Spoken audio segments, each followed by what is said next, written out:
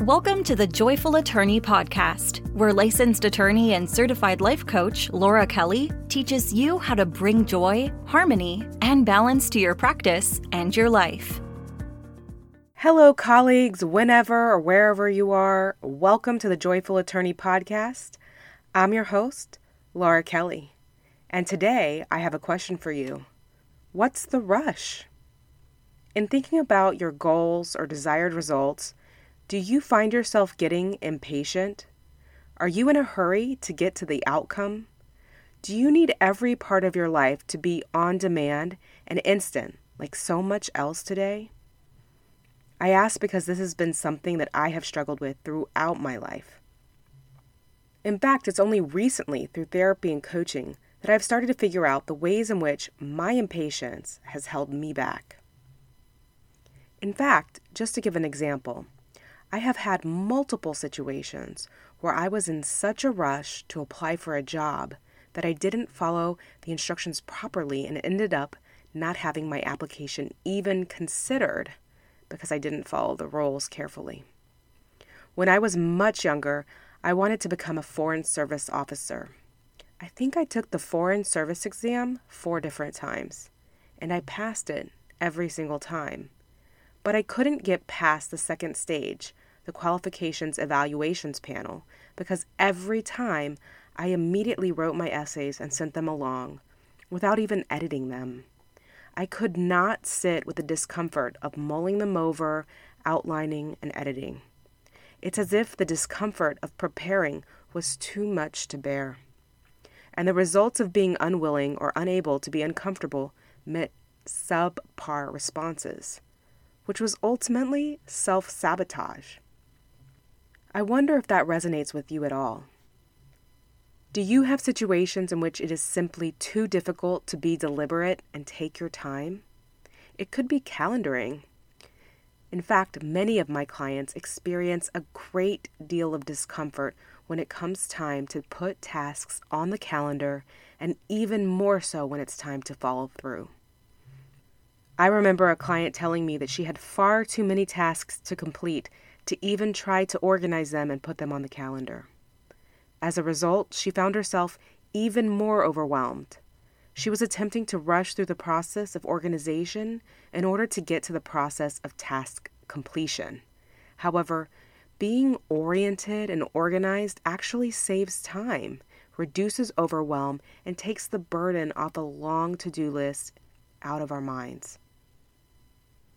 I have another client who finds brainstorming and outlining briefs impossibly tedious.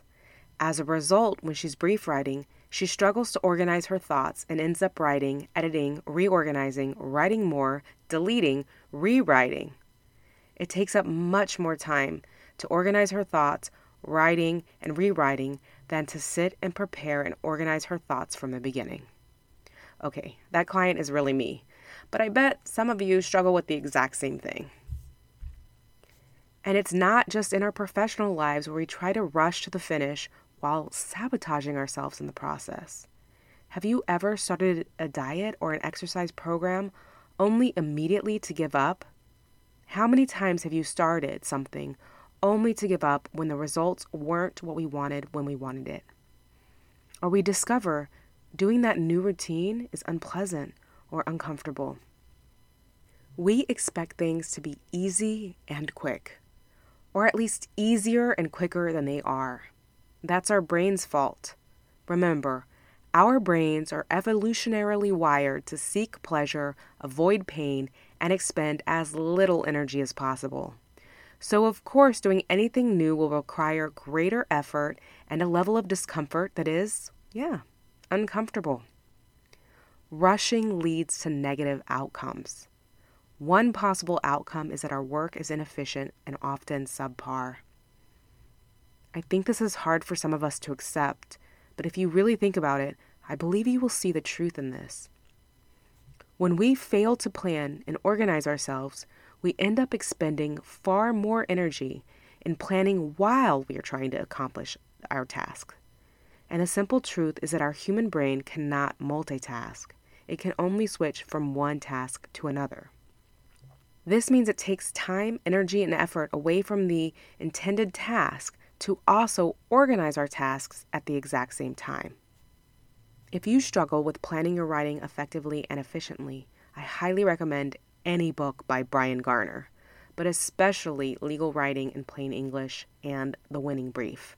He is the authority on legal writing, and he offers a number of tips on brainstorming and outlining to organize your thoughts in a coherent and persuasive manner. Being able to sit with the discomfort of this is tedious and boring and I don't want to do it, while actually doing it, will equip you to think, write, and work more efficiently, ultimately saving you time and energy. It's difficult for many of us to change our ways of doing things.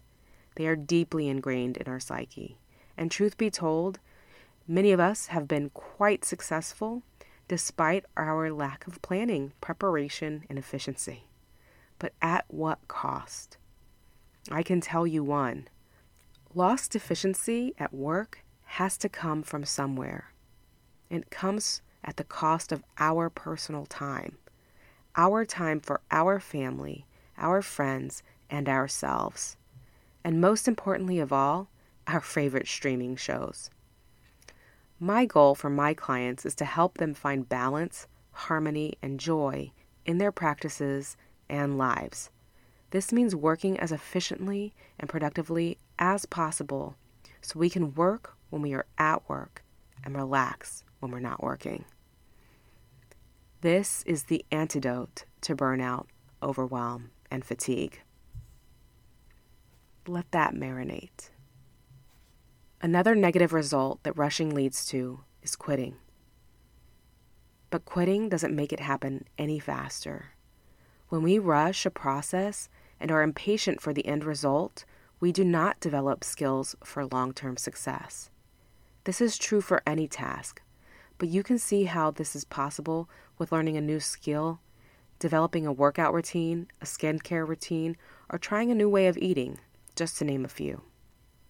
So how do we develop greater patience? By sitting with the uncomfortable feelings that arise when we are going through the process, whatever it is. Those negative thoughts and feelings will arise like clockwork. They will tell us to stop, move on, quit. And if we refuse to feel those feelings, we end up giving in and reinforcing patterns of behavior that do not serve us. One skill I teach my students is to develop an embodied awareness of negative emotions when they arise. This can be as simple as closing your eyes, putting your hands over your heart, and discovering where the sensation arises in the body. All emotions are vibrations in the body that we can feel when we are willing to look closely. It may be in your heart space, the pit of your stomach, perhaps even your throat, maybe even your biceps. The feeling could be heavy, buzzing, throbbing, tingly, swirly. Investigate with curiosity those sensations and notice how they change when you observe them. Simply taking 5 to 10 minutes to be present with these feelings and processing them will give you the ability to truly feel any feeling. When you are capable of feeling any feeling, you are able to deal with anything life throws at you.